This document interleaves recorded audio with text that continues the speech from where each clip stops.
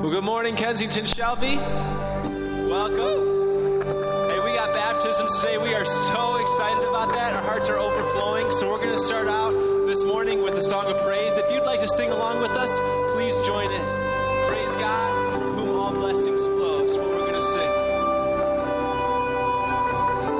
Praise God, from whom all blessings flow.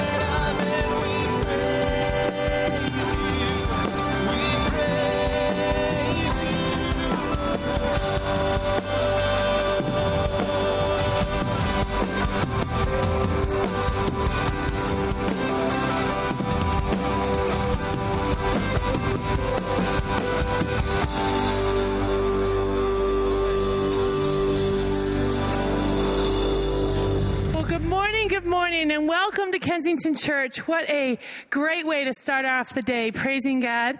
And I'm so glad you are here. My name is Kristen Schoenbeck, and I am the campus director of our Shelby campus. And if you are new here, or if you're relatively new, been checking us out for a little while, we have a spot designed just for you. It's called Starting Point, and it's in the lobby. And it's a high top table right in front of the sign that says Starting Point. And I'd love to encourage you to go to that table after the service service and just meet with the volunteers there. They can answer any questions you may have, give you a tour of the place, and we have a free gift designed just for you. So it's Thanksgiving. In case you guys don't know that, you guys realize this week is Thanksgiving. How many of you have got your turkeys and your shopping and you're all set? I don't like any of you. None of you. I still have to go out and fight the crowds this week, but it's exciting and it's a lot of fun. And we had an incredible last 2 days from our campus at West Utica Elementary School. How many of you guys helped us pack some baskets? Look at you guys. It was awesome. We had hundreds of volunteers from our campus at West Utica the last 2 days, both Friday and Saturday, setting up and delivering over 100 baskets to make an impact in our community, in the Utica school system right here in Shelby. And I just have to say, it's a really cool thing to have an impact as one person, right? We can love on our neighbors this holiday. We can do some really great things, but it's so powerful to see hundreds of us come together on mission and reach so many more people with love this season. So it was a great day. I want to celebrate and thank all of you who showed up, who prayed, and also who financially gave to make this happen. It was a win in our community. Another huge win we had a few weeks ago was a foster care and adoption conference that happened at the Troy campus. And for those of you who were there, you know it was a great conference with practical tools and tips for people who are interested in praying about getting involved in this initiative. And if you weren't able to make it, you can still get involved. If you see the link behind me, you can get on that link. And even if you're just considering stepping into foster or adoptive care, or you're even considering wrapping your arms around people who are already in that world. So maybe you're not ready to actually foster or adopt, but you want to still be involved to help. There's so many different ways to get involved at so many different levels. So jump in and look at the website, contact there's lots of options there. So jump in there and look and see what fits for you. So one of my favorite programs we do at Kensington is our internship program. Did you guys know that we have between 20 and 30 interns that come into our offices every year, and they help all over Kensington in so many different areas? It can be IT, communications, it could be at a campus level, it could be shadowing a pastor, shadowing a campus director, it could be involved in our EDGE, our high school, middle school programs, so many different areas.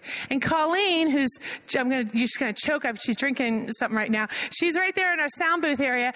She was an intern for us, and we've since then, she's been trained through the program, is running. She runs. She makes, if the band comes out, it's because Colleen called them out. She's like magic. She can talk to people back there. She's really cool. She's our service director now.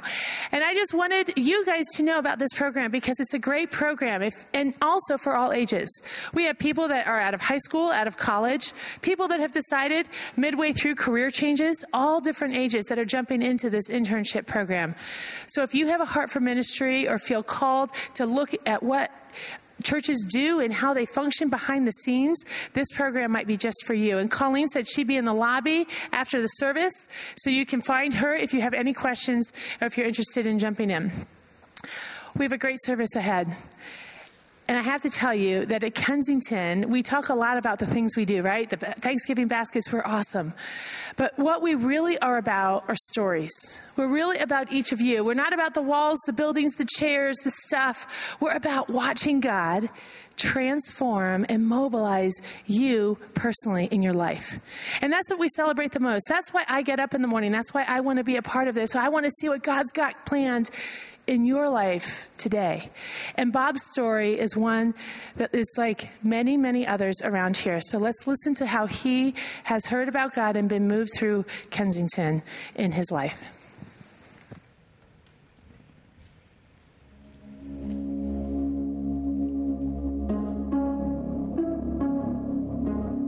It has been a dream of mine to have a great family, to be a caring husband, a good father, and obtain success in my career. However, in my mid-40s, my reality was not living up to the vision I had imagined. I had become disappointed with my career, my marriage, my family, and myself. I felt stressed out as a father, a husband, a worker, and a follower. To alleviate that stress, I turned to an old occasional drinking habit. In time, the drinking increased in quantity and frequency, which only amplified my discontentment, created loneliness, and isolated me from my family and God. Life became unmanageable. I was not dealing with my reality well. I was stalling as an employee, failing as a husband, faltering as a father, and lukewarm as a follower. I needed to change, and I knew it.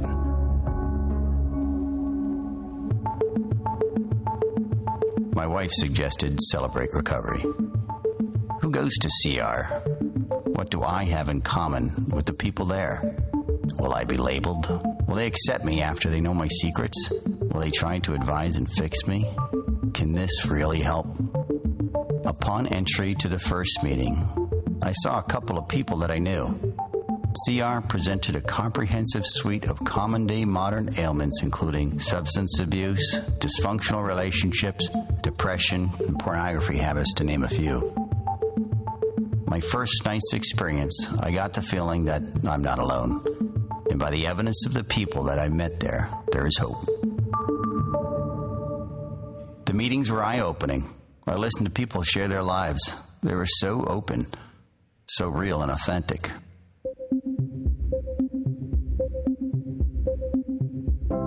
The environment at CR made me feel safe. I began to share and reveal my deeds, my problems, and my feelings. Trusting relationships formed. As I dedicated myself to the program, I began to change, as did others. It was truly amazing to watch people being transformed right before my eyes. Before, I had thought God to be loving but distant. Through CR, I experienced Him to be caring, especially about the details of my life. Because of the program and the new relationships, my habit is gone. Gone is the stronghold that temptation had over me. Gone is the hiding, the shame, the guilt, and anger. I rediscovered another level of God who has love for me and others. Even though I messed up terribly, I'm forgiven, redeemed, and more equipped and more confident to lead. I know that who I am, in light of Christ's mercy and grace, is far greater and more powerful than what I do. I am in alignment with who God created me to be. I trust God's promises. My life's trajectory and my family's trajectory has changed too. I have devoted myself to engage my wife and children doing the best that I can as a husband and a father. I give back to God and to others at Celebrate Recovery what I had been so freely given. Celebrate Recovery is my church within a church.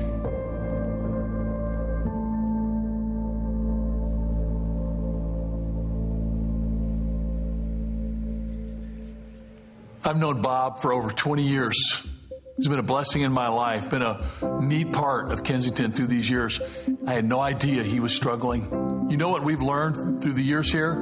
Every person that walks in these doors is carrying a weight. Every person that connects in a small group or is in a journey back to Jesus Christ has challenges. And it is so cool to see Bob move from isolation and that lie that he was alone back into community, back into a place of humbling himself to grow and get realigned in his relationship with Jesus Christ. I gotta tell you, this is why we do what we do. This is what I live for. This is worth our lives together. This is why we invest who we are, our time, our resources. And so here's we come to another year in at Kensington. I'm challenging you to step into this journey with us, to invest in the lives of people like Bob. Let's see people continue to get reconnected into the things that really matter. It is worth our lives. This is what we do.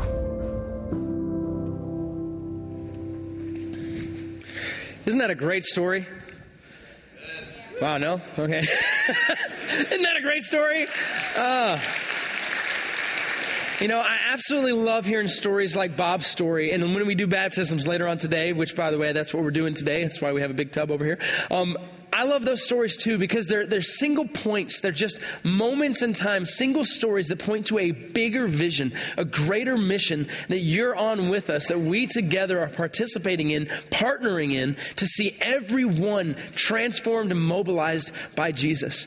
So as you're getting ready for your year-end gifts and you're thinking about the different places that you may want to bless as the year comes to a close, we hope that you'll consider Kensington as one of those places because we love what happens here and we hope you love what happens here, and we love to continue moving forward with this mission that God has put us all on together.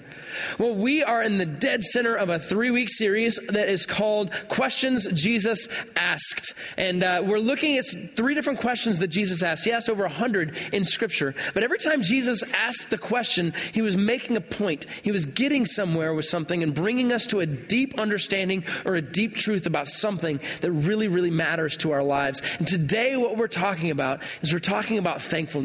We're talking about gratitude. We're talking about what it looks like to live the type of life that points to the greatness of those and the things that have happened to our benefit.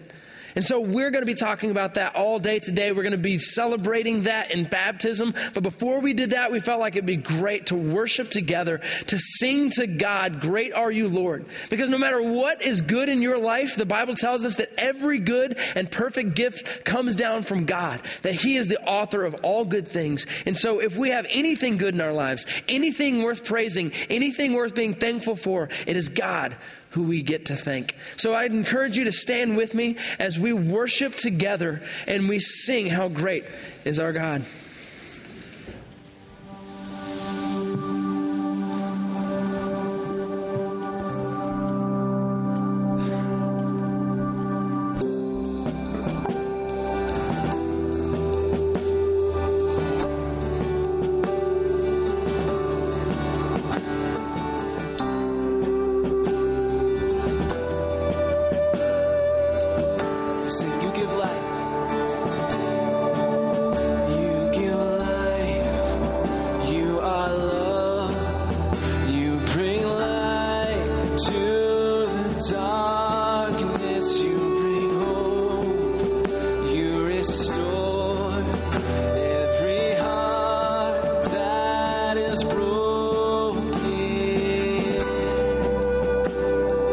Great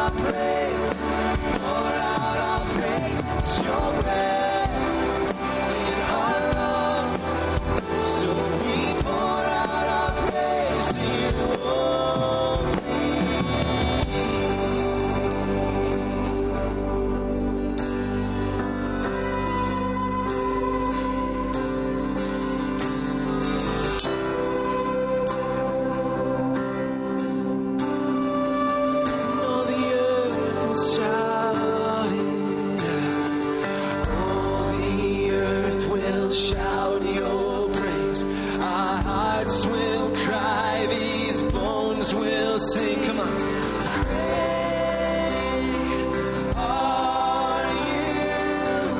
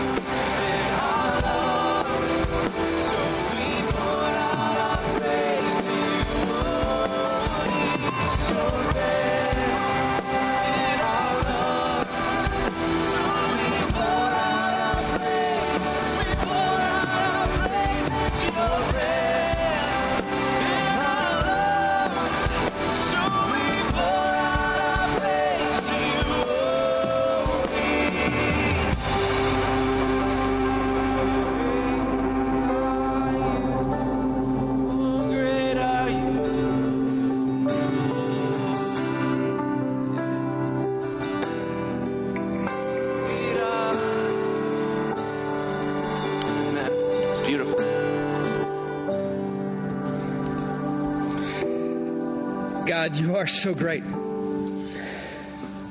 God, you are all good things wrapped up into one. God, today we start our day just clearing this room of distractions, clearing this room of the enemy, asking that you would move in our hearts and our minds to renew us from the inside out and make us who you have created us to be. Let your dreams for us be fulfilled in us as we dedicate ourselves to you. It's in your name we pray. Amen. You can go ahead and have a seat. We felt like on a day where we're tackling the topic of gratitude, of thankfulness, would be a great idea for us to go ahead and start by seeing pictures and video of people getting baptized, singing about how great our Father in heaven is. Because gratitude is one of those things, especially this time of year, that we're supposed to focus on, right? You know, the rest of the year you can be all greedy, or you can be all thankless, or you can be all entitled, but you got this 1 week, you're supposed to say something good, right? So kids, already be ready to get set up that when your parents go around the table at Thanksgiving to have something really good to say, and I would recommend making it one of your parents, all right? But just that's lucky for you. I have a weird thing about me when it comes to thankfulness. I am someone who both struggles with finding the time and making the time and seeing the opportunities to say thank you for all the things that happen in my life, while simultaneously I am incredibly judgmental of people who do the same. I don't know if you guys ever feel that way. I don't know how many of you guys would say that you feel like you are really good at this thankfulness thing, like you are really great at gratitude. Well, nobody. All right, good topic for today. Good deal. How many of you say, like me, you kind of struggle with it? Yeah, some of you, yeah. Now, how many of you would also say that though you struggle with it, you also are very judgmental of people who aren't thankful? You know, you do that as well. Yeah, some of you, right? I was trying to remember what the word for that was. Hypocrite. That's what it is. Hypocrite. That's me. I'm not talking about you. Don't get up and leave. But no, that's me. I found it so funny because on one hand, I miss those opportunities. Someone does something kind for me. Someone shows me generosity. Someone overlooks, something that I've done wrong. And then I'm just like, oh, that's great. That's awesome. And then when somebody doesn't do it for me, I'm like, hey, that's not all right. I've never seen this more visibly evidenced in my life than in situations like this one right here. I don't know if you guys, there it goes. There it go. Let's do it again. There it is. I don't know if you guys ever feel this like me, but there's something that happens in traffic that absolutely makes my blood boil. It's when you're in traffic and there's a lane that's being closed. And I get over early because I want to be kind and generous to everybody. Wait my turn. And what ends up happening is they do this thing called a zipper. It's like where you get to the end and it's like you take a space, give a space, take a space, give a space. And I'm the guy that when I get to that point and I am in that lane and I've been waiting and I see that guy in that way too big truck, like he's like always going somewhere, whoa, right up to the edge, and then he just tries to get over. I'm the kind of guy that goes, go ahead. I am. I don't know. It's just something in me. It's the saintliness of me. I'm not sure. But when I see it, I'm just like, I'll stop. I'll hold back. Go ahead and after you. Everybody merge. I'm just like, come on in. This is good stuff. Nothing flies all over me more than when I, in my great generosity and kindness, open up a gap and they pull in and there's no wave. Are you kidding me right now? Did you think I didn't see it?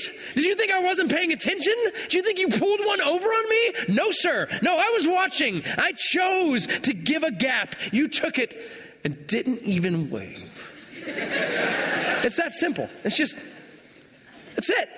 It's all your fingers, not just one of them. That's it. That's all you got to do. And then I'm like, you're welcome. I'll let another one in. Everybody, I'll stay still. I don't care if people are honking behind me. Show me some gratitude. I don't know why. I'm probably just a mess that way, but it's so funny. I have so many first world problems in my life that, I can come up with reasons why I should be entitled or reasons why I should be upset. I'm watching television in my bedroom because I have an extra television that sits in my bedroom, in my house that's heated, and I'm eating potato chips, and I'm like, I really wish that the noise in my head wasn't so loud. I could hear the dialogue, the people talking on the television, the crunching is just so loud. It's just like, that's the type of problems I tend to deal with. There's people out there with the real problems, with the real issues. And yet, when something good comes, when something positive happens, when there's a kindness, a generosity, a forgiveness that hits, so often I'm able to just overlook that. But yet I wish for it in my own life. And you see, there's a real problem with this. Because the truth is, gratitude is not natural. I didn't realize this when I had kids. I thought gratitude was just the type of thing that just showed up in people's lives. Because after all, when you're a kid, you bring nothing to the table, right? You come in and you are just this blob of crying and pooping and eating and sleeplessness. So you would expect as soon as they're able to talk, the first word out of their mouth would be, thank you for not killing me, right? Thank you for keeping me around. Thank you for this house and all these things and these cars and all these gadgets and gizmos and doo-wops, all these things that I have. Thank you for that. But is that ever the case? No. Kids have the tendency, the capability, the unique ability to point out the one thing they didn't get. I was the same way. I was a kid at Christmas to be like, what about this? It was on my list. And they're like, yeah, you mean like the other 59 things we got? I'm like, well, what about that? Christmas is ruined. I was that kid. My parents just wanted to take me out, because we have that tendency, that idea, that thankfulness, that gratitude is not a natural thing. What is natural is greed. Greed is natural, right?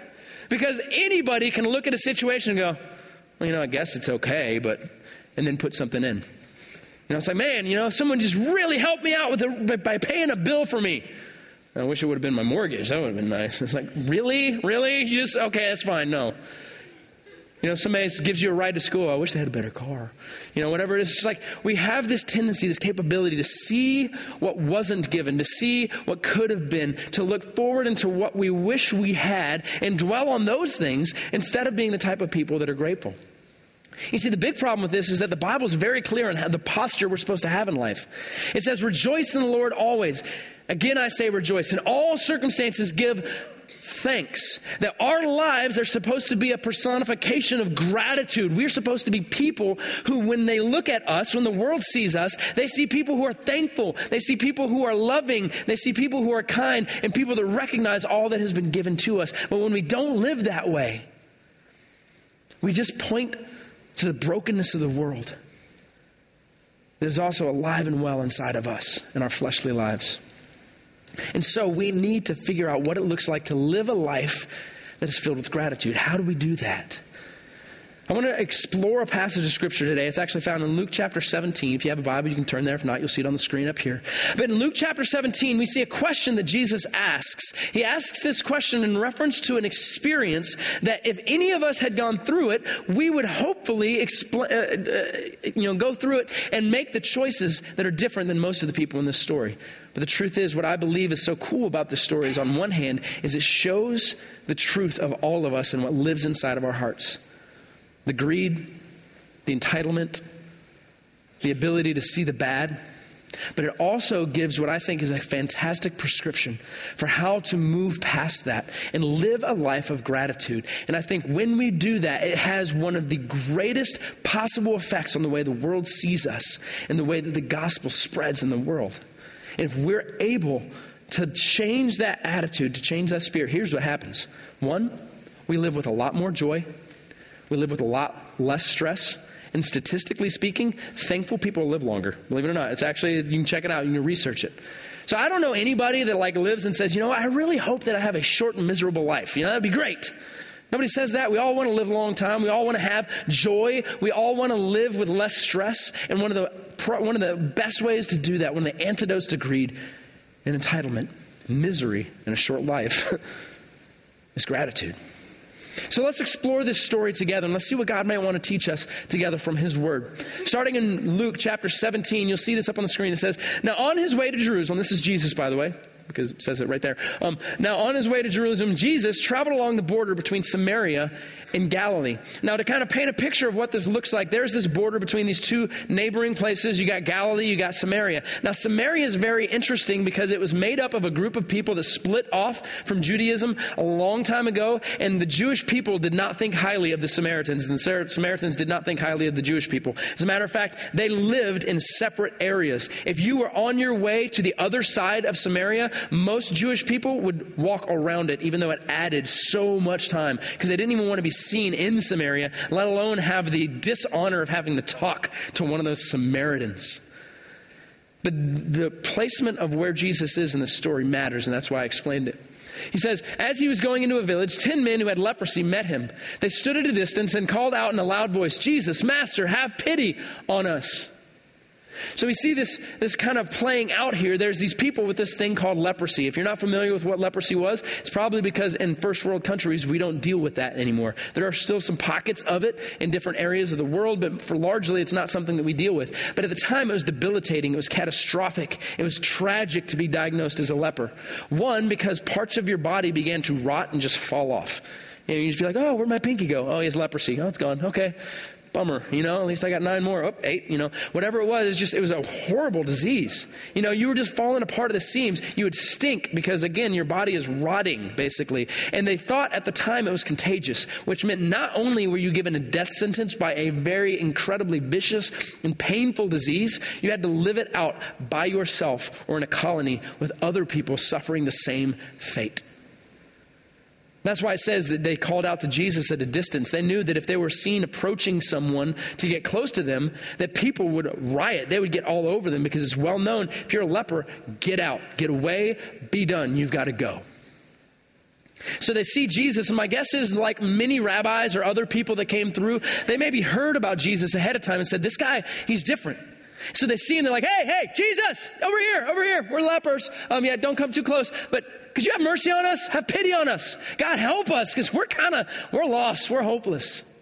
And then Jesus responds, I love this, is the way he says, he goes, when he saw them, he said, go and show yourself to the priest. And they went, and as they went, they were cleansed. So this takes a little bit of understanding as well. At the time frame that this was coming about, they didn't have a lot of physicians that lived around, and so the priest was actually the only person that could tell someone with leprosy that they were cleansed, or that they were clean. So if you thought you had leprosy, you're like, oh, I shook hands with a leper, I was around the lepers, Uncle Bill had leprosy, and you go up to a priest. The priest was the one that could look at you and go, okay, he's clean, you can go. Or, oops, sorry, you got leprosy, bye. So Jesus sees these guys. He's like, yeah, go see the priest. And they're like, well, I don't think we're allowed to do that. That's the guy that told me that I had to leave my family. Not really liking that guy very much, but they go anyway. And as they go, and that's what's so great. It says, as they go, they're healed. Can you imagine what that conversation was like? That had to have been great. Like, come on, Bill, Henry, let's go. Come on, we're going to go see the priest. Why are we going to go see the priest? He's just going to tell us to get away from him. Maybe they'll kill us because we're going into town. He's like, the guy said it. Let's do it. They're walking in. They're like, this scab itches. Oh, wow, that's weird. Oh my goodness. I don't know if people had pinkies grow back, their eye comes back or something. I don't know what's happening, but by the time they get to the priest, they had to have been giddy. They had to have been like, priest, come here. You see anything? Anything different? They're like, didn't you have leprosy? Like, not anymore. Check me out. I'm going on. They're so, I can imagine, excited in that moment. Could you just for a second, try and put yourself in those shoes? Can you imagine what it must have been like the very first time they saw the leprosy on them?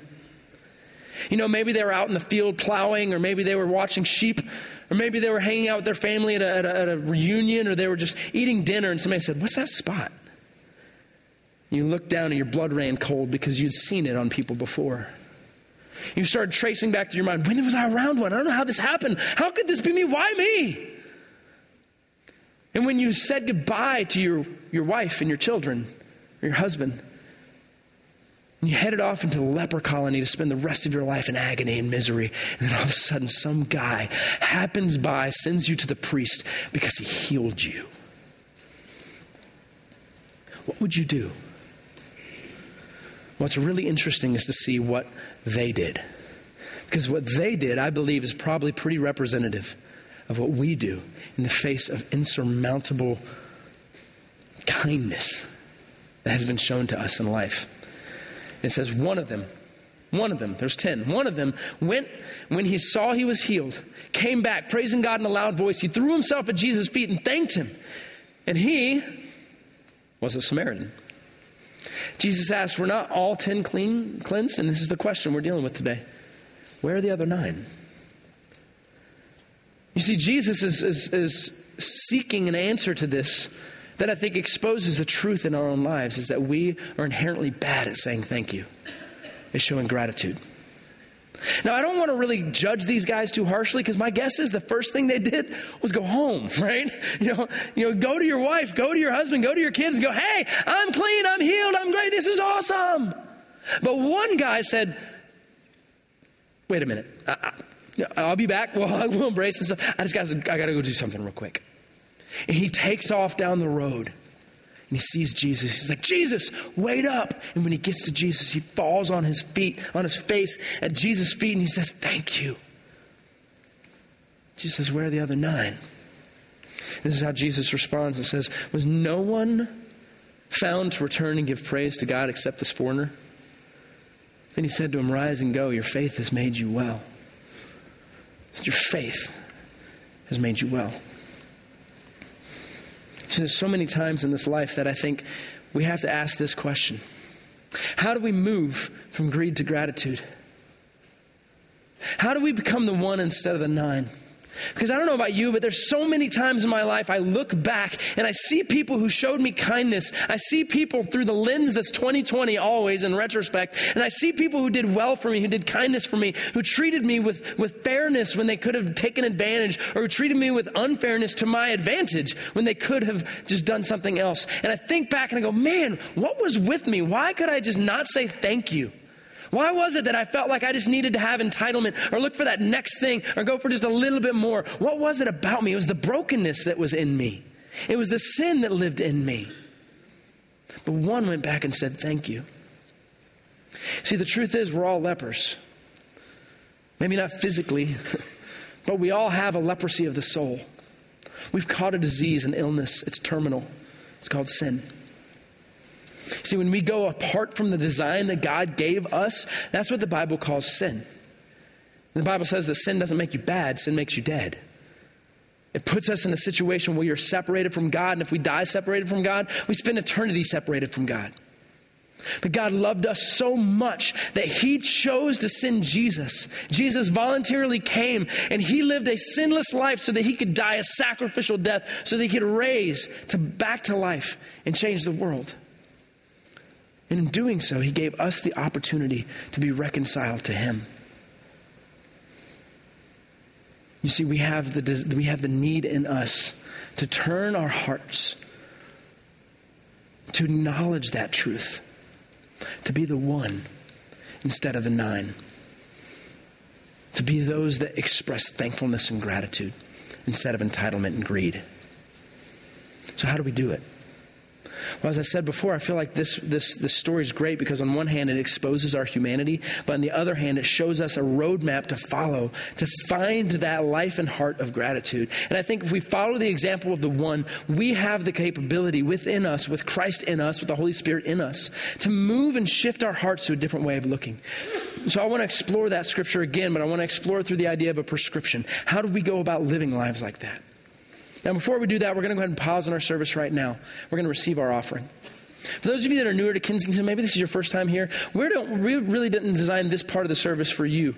The whole service is meant to be a gift, and we hope that you experience it that way. The only thing we ask of you, if you're newer here, is that you meet us over at Starting Point after the service. You'll see the people with the orange shirts. Those people have a gift that they'd like to give to you. We'd like to introduce ourselves and get to know you, maybe get some of your information. So that's the only thing we ask for you. But for those of you that call Kensington home, for those of us that call Kensington home, we give not out of obligation or duty or out of guilt or shame or anything like that. We give out of anticipation. We give with enthusiasm because we know God is in the midst of this group of people doing incredible things to move the mission of God forward, and we love being a part of it. So the pouches are going to go through your rows right now. Whether you give through the pouches, you give online or through our app, or however you give, thank you for giving. Thank you for participating, for being a part of this with us, that we might see everyone transformed and mobilized by Jesus. So how do we live this life of gratitude? How do we live this life where we choose to be the type of people that express gratitude instead of greed, that express thankfulness instead of entitlement? It comes down to 3 very simple things we see in this story. The first is this: we need to see it. We need to see it.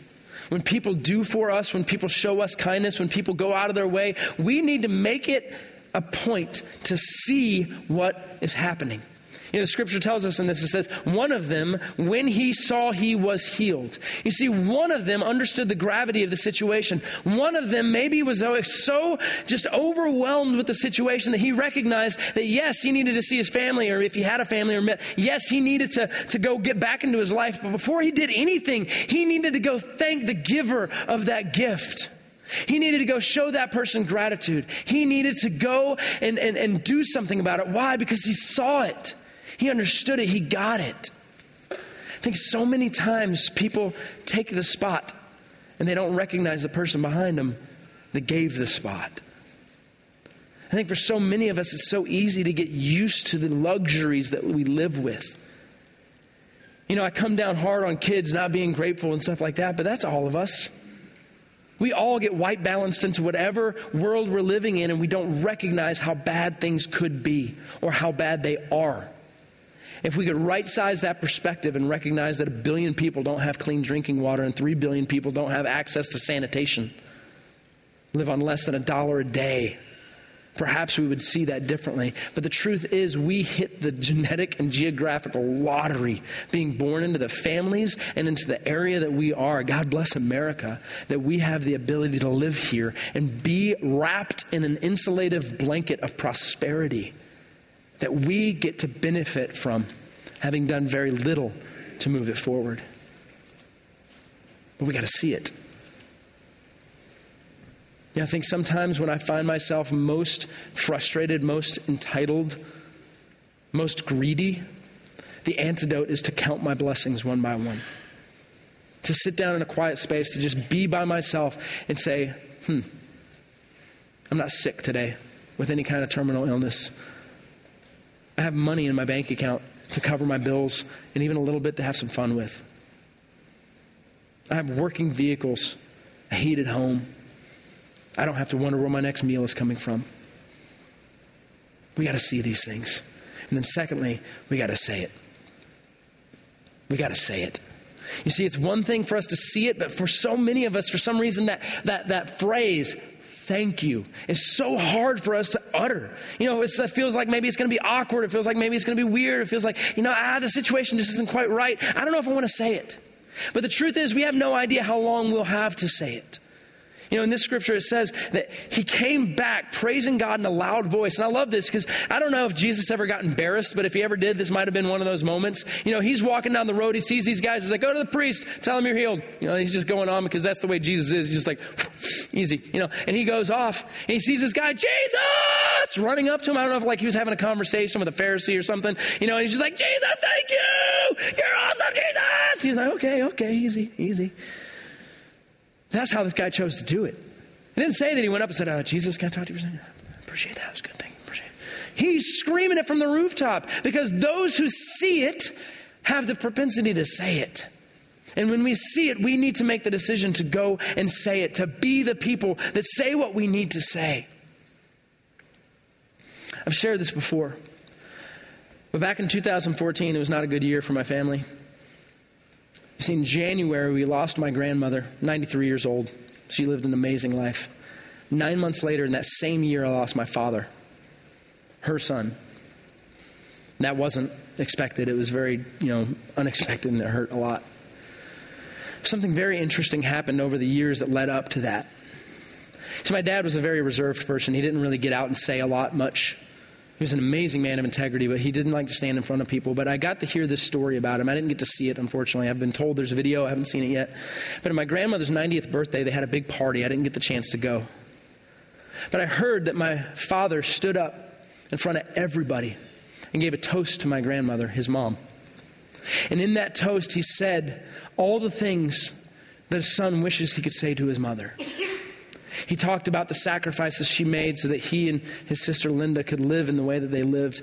He talked about how even as a single person for years and years, because her husband died young, how she lived a life of grace and integrity, and how she was an example to so many. And then my father prayed for the meal, which again, we had to actually check the footage to find out that he did that, because that wasn't his way. It wasn't what he did. But he made the decision to take the time out to say the things he needed to say. And I remember in January getting on the metro that they have there that drives you in and around St. Louis. My father picked me up on the metro station. And I saw a man who was just crushed, who was just absolutely saddened at the death of his mother. But I got to see someone who had also a deep-seated gratitude that he had taken the time to say what he needed to say. And at her funeral, God prompted me to do the same thing for him.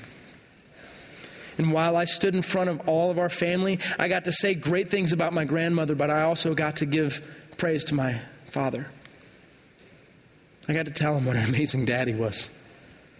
I got to tell him how much I appreciated all the sacrifices he made for me and my brother, for my mom. I got to tell him, I said, Dad, I know you didn't really like working at Xerox for 28 years, but I appreciate you doing it so that I got to have education, and I got to have food, and I got to have shelter, and I got to have a stable home to live in. You're a man of integrity, Dad. And then 9 months later, I buried him. But you know what it feels like inside to know that I had the chance to say everything I needed to say to him? I have no regrets. I have no hauntings. I have nothing in me that's living with regret in that particular area. I thank God every day he gave me the opportunity to do that. But let me ask you a question. What has happened in your life, either recently or at some point, that you just have never taken the time to say thank you for?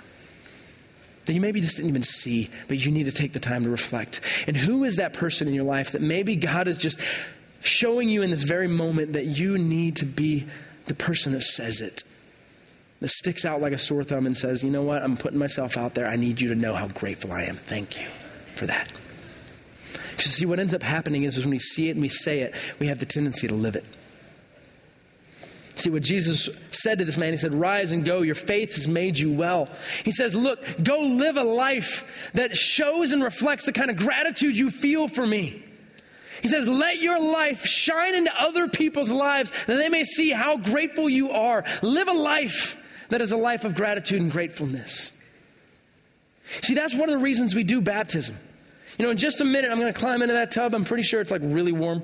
I'm just going to tell you that now. But I get to climb in this tub. In a few minutes, we're going to see, a lot of people. I say a bunch of teenagers in here, so I'm hoping there's a bunch of you guys that are doing it. We're having a number of people that are about to get baptized. You know what baptism is? In its very nature, what it is it's you taking a bath in front of a bunch of people. I know, it's weird, right? You're like, that's weird. It's a sacred rite. It's a ritual. It's something that connects us to Christ followers around the world and throughout time. Because Jesus did this, and he said to us, this is what we do. When someone has placed their faith in Christ, the way we celebrate that, the way that we put a wedding ring on it, the way that we kind of put that out there to the world is through this ritual of baptism, where we dunk ourselves underwater. Someone dunks us underwater, and that symbolizes the death we experience with Christ. And then we raise up out of the water, and that symbolizes the new life, the regeneration, the renewed person that we are in him. And it's a beautiful thing. It's one of my favorite things I get to do every single time we do it, because it is a celebration. It is a thank you to God and to Jesus for what he's done in our lives. But that is what we're meant to be and meant to do. We're meant to be the type of people that live out gratitude in our lives. Because the truth is, when we choose to give thanks, we tend to live thanks. And what if Thanksgiving was just another part of Thanksgiving? What if we were known in our friendship groups as the person who always said thank you, the person who always doubled back to say, I saw the sacrifice and I appreciate it. What if we were the people that when we were around, people said, oh gosh, I hope they're not going to thank me again. Like that's ever happened. What if we were the type of people that showed and lived the types of lives people live when they've been saved from leprosy? When they've been saved from death, when they've been saved for something greater. We need to see it. We need to say it. We need to live it. I'm going to invite the band to come out. We're going to sing together as we celebrate baptism. They're going to start singing. I'm going to go change. Then you'll see me come back out in just a minute. We're going to get this thing rolling. And here's what I'm going to ask of you. One, as we're doing these baptisms, let's celebrate, because that's what this is. It's not a funeral. This is a wedding. This is a celebration. This is an excitement. Let's do that. But this is what I believe. I believe there's people in here today, because it seems like every time we do these baptisms, there are.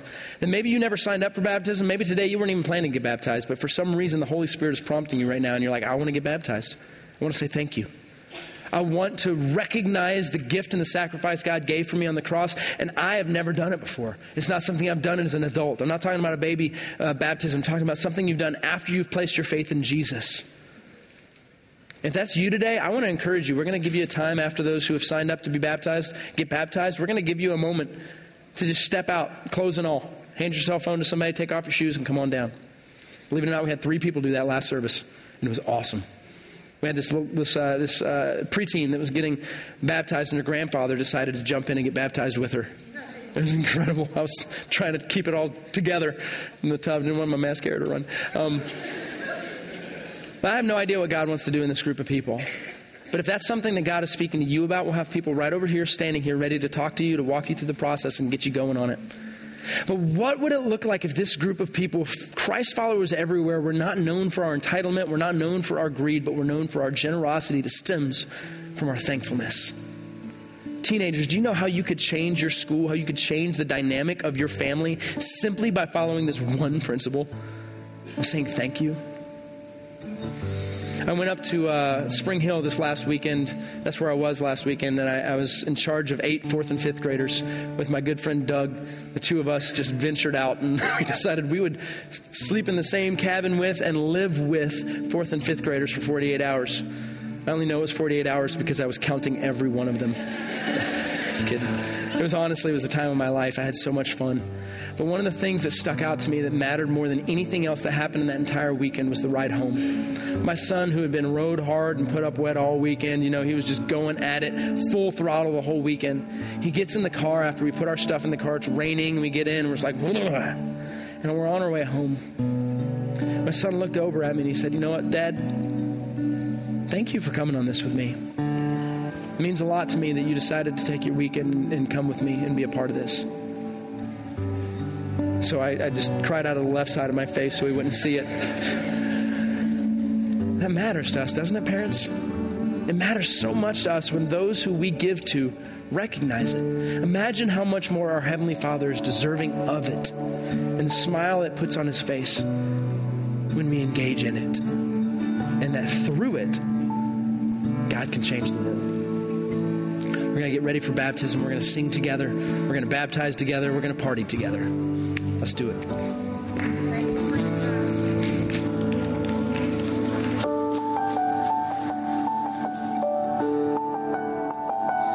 God from God, life and light. We believe in one Jesus Christ, breaking through the darkest nights to sing. You alone can save. Hope of hope, strength of strength. All our sin is dead in the grave. Only one has power enough to save. You alone can save. You alone can save.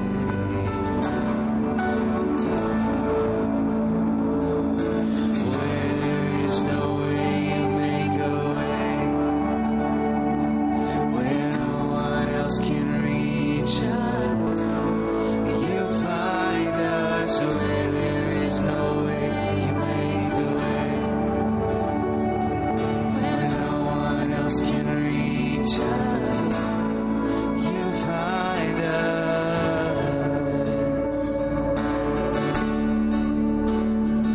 Hope of hope, strength of strength.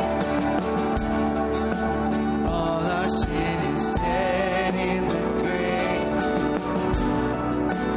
Only one has power enough to save. Can save. Come on, you alone. You alone can save. Where there is no way, you make a way. Where no one else can reach us, you find us. Where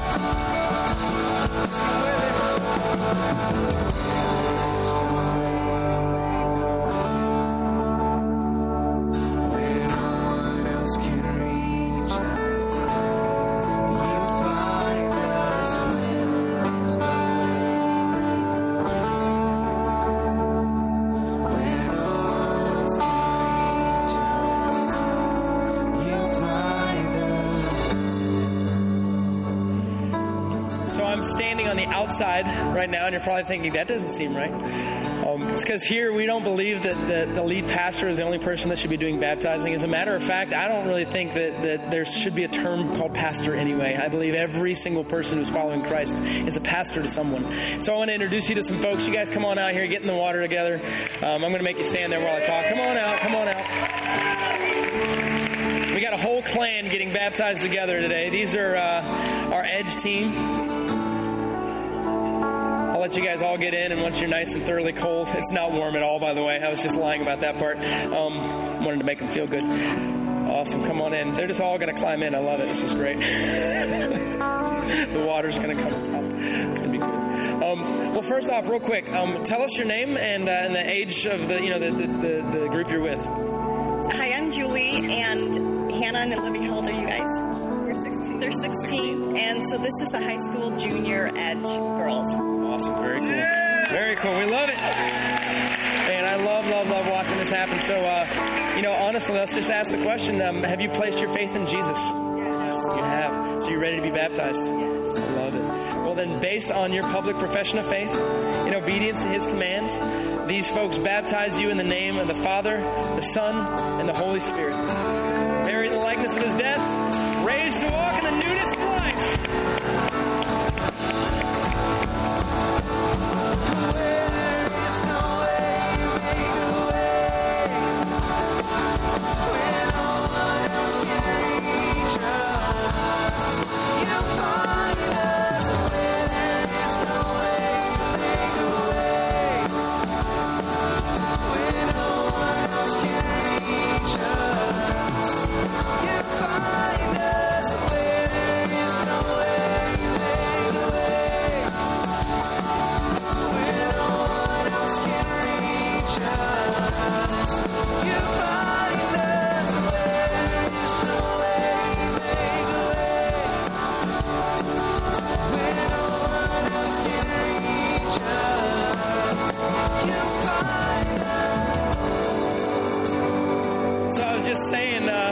This small group's been busy, apparently. I don't know, man. They're just going to keep them coming. That's fantastic. I love it. Yeah, I don't know if I say this every time because, frankly, we usually have more people in high school getting baptized than any other group of people. And that's not just because high school is a time that people make decisions. It's honestly because our high school ministry stinking rocks. It is incredible what happens here.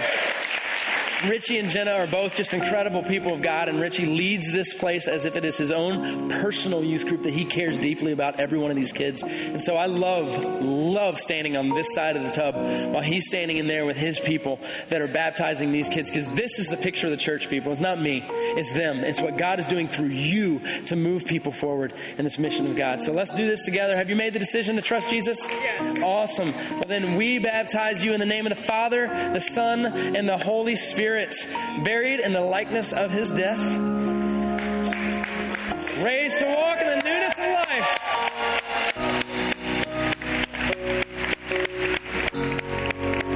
Moon and stars, they wept. The morning sun was dead. The Savior of the world was fallen.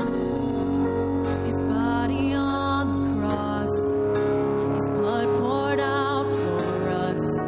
The weight of every curse upon him.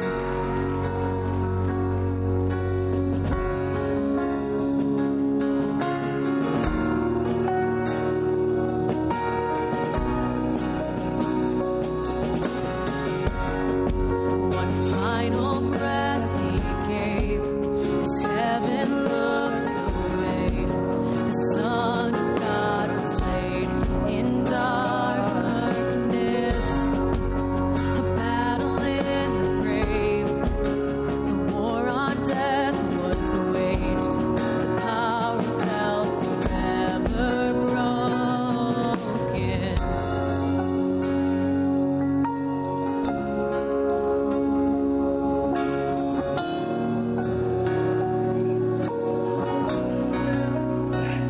Hey, can you tell us all your name?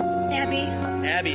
Abby, were you planning on getting baptized today? Was this like something you woke up this morning deciding that you'd predetermined you were going to do? Well, no. My mom texted my my brother, and she's like, "Do you want to get baptized?" And you decided to show up here and do it. Yeah. That's awesome. I love it. So cool. Now, Chad, I'm assuming you know this person? No, you're just in here because she's in our age group. Awesome. I love that. Hey, man, way to go. Good stuff. That's awesome. All right, well, we're going to do this right now. Have you placed your faith in Jesus? You have. Well, then it is my pleasure to baptize you in the name of the Father, the Son, and the Holy Spirit. Buried in the likeness of his death, raised to walk in the newness of life. Congratulations.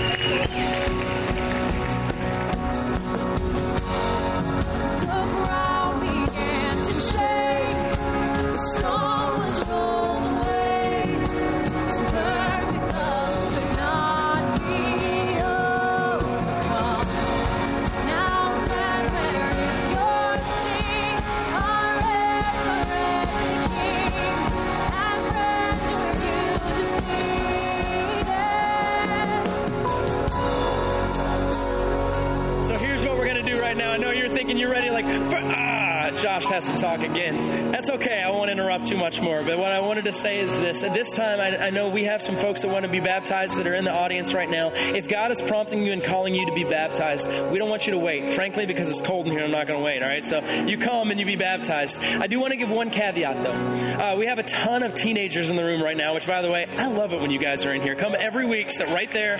I would love to have you be a part of it.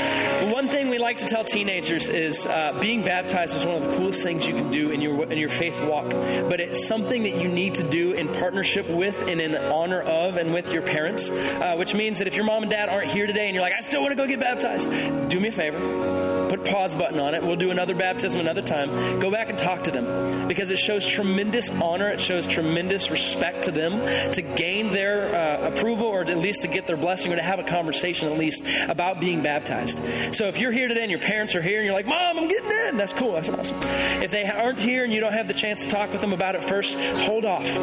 Honor them. Respect them. I promise you, God will honor and will bless that to a great degree. Having said that, if there's anyone that wants to be baptized, this song is your chance. This is your time. Come on forward. Don't delay because God would love to see this happen in your life today. You? Feel free to sing while we watch people get baptized. The ground began to shake. The ground began to shake. The stone was rolled away. His perfect love could not be overcome. Now death, where is your sting? Our resurrected King has rendered you defeated. Forever He is glorified. Forever He is lifted high. Forever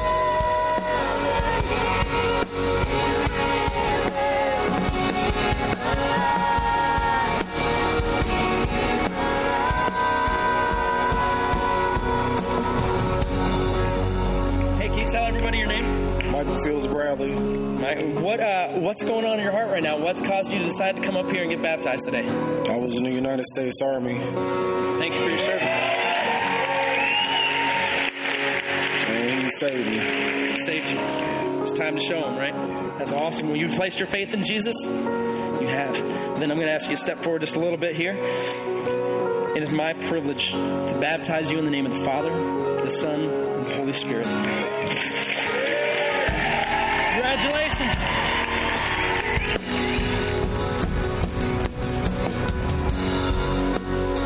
we sing hallelujah. We sing hallelujah. We sing hallelujah.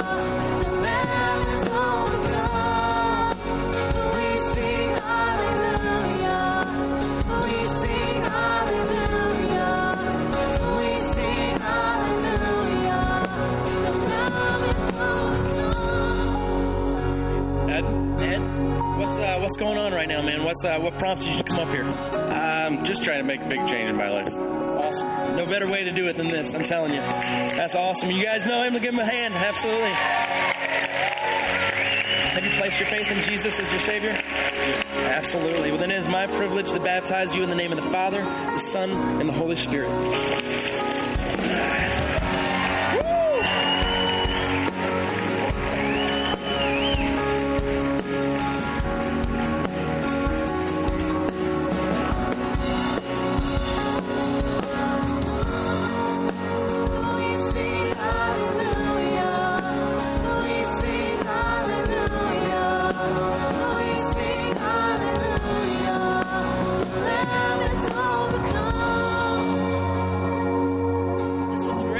I'm not doing it. He is. Do you want to kind of explain a little bit about what this is all about?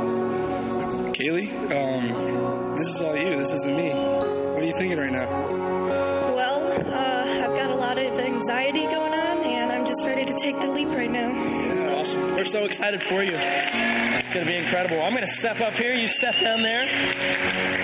All right. Have you placed your faith in Jesus as your Savior? And then, based off of your public profession of faith and in obedience to His command, we baptize you in the name of the Father, the Son, and the Holy Spirit. Buried, risen to walk again. That's awesome.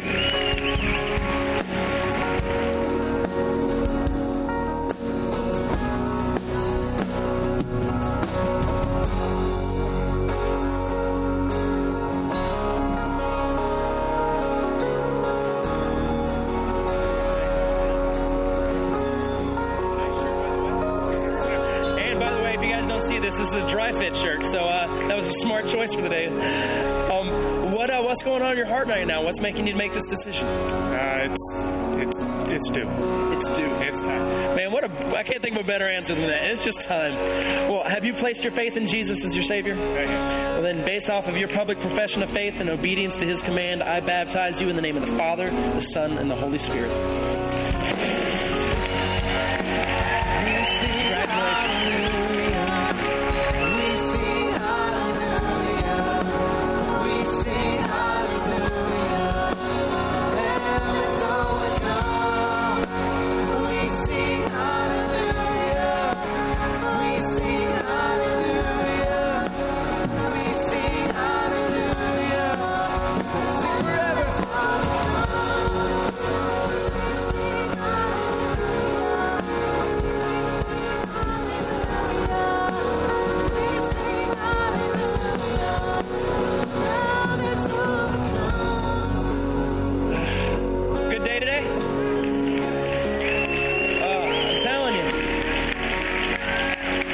Like today that tell us to keep going because what we're doing here matters. Lives are being changed. Transformation is occurring. There's mobilization on a front like we've never seen, I think, in human history, and I think it's just getting started.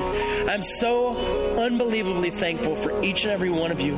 Your desire to be a part of this, to be involved in what God is doing in this place, and I thank you so much that we have the opportunity to worship and be together today. I think we're going to go ahead and end the service. Call it on a good note. Thank you for being here. God bless you. Have a great Thanksgiving.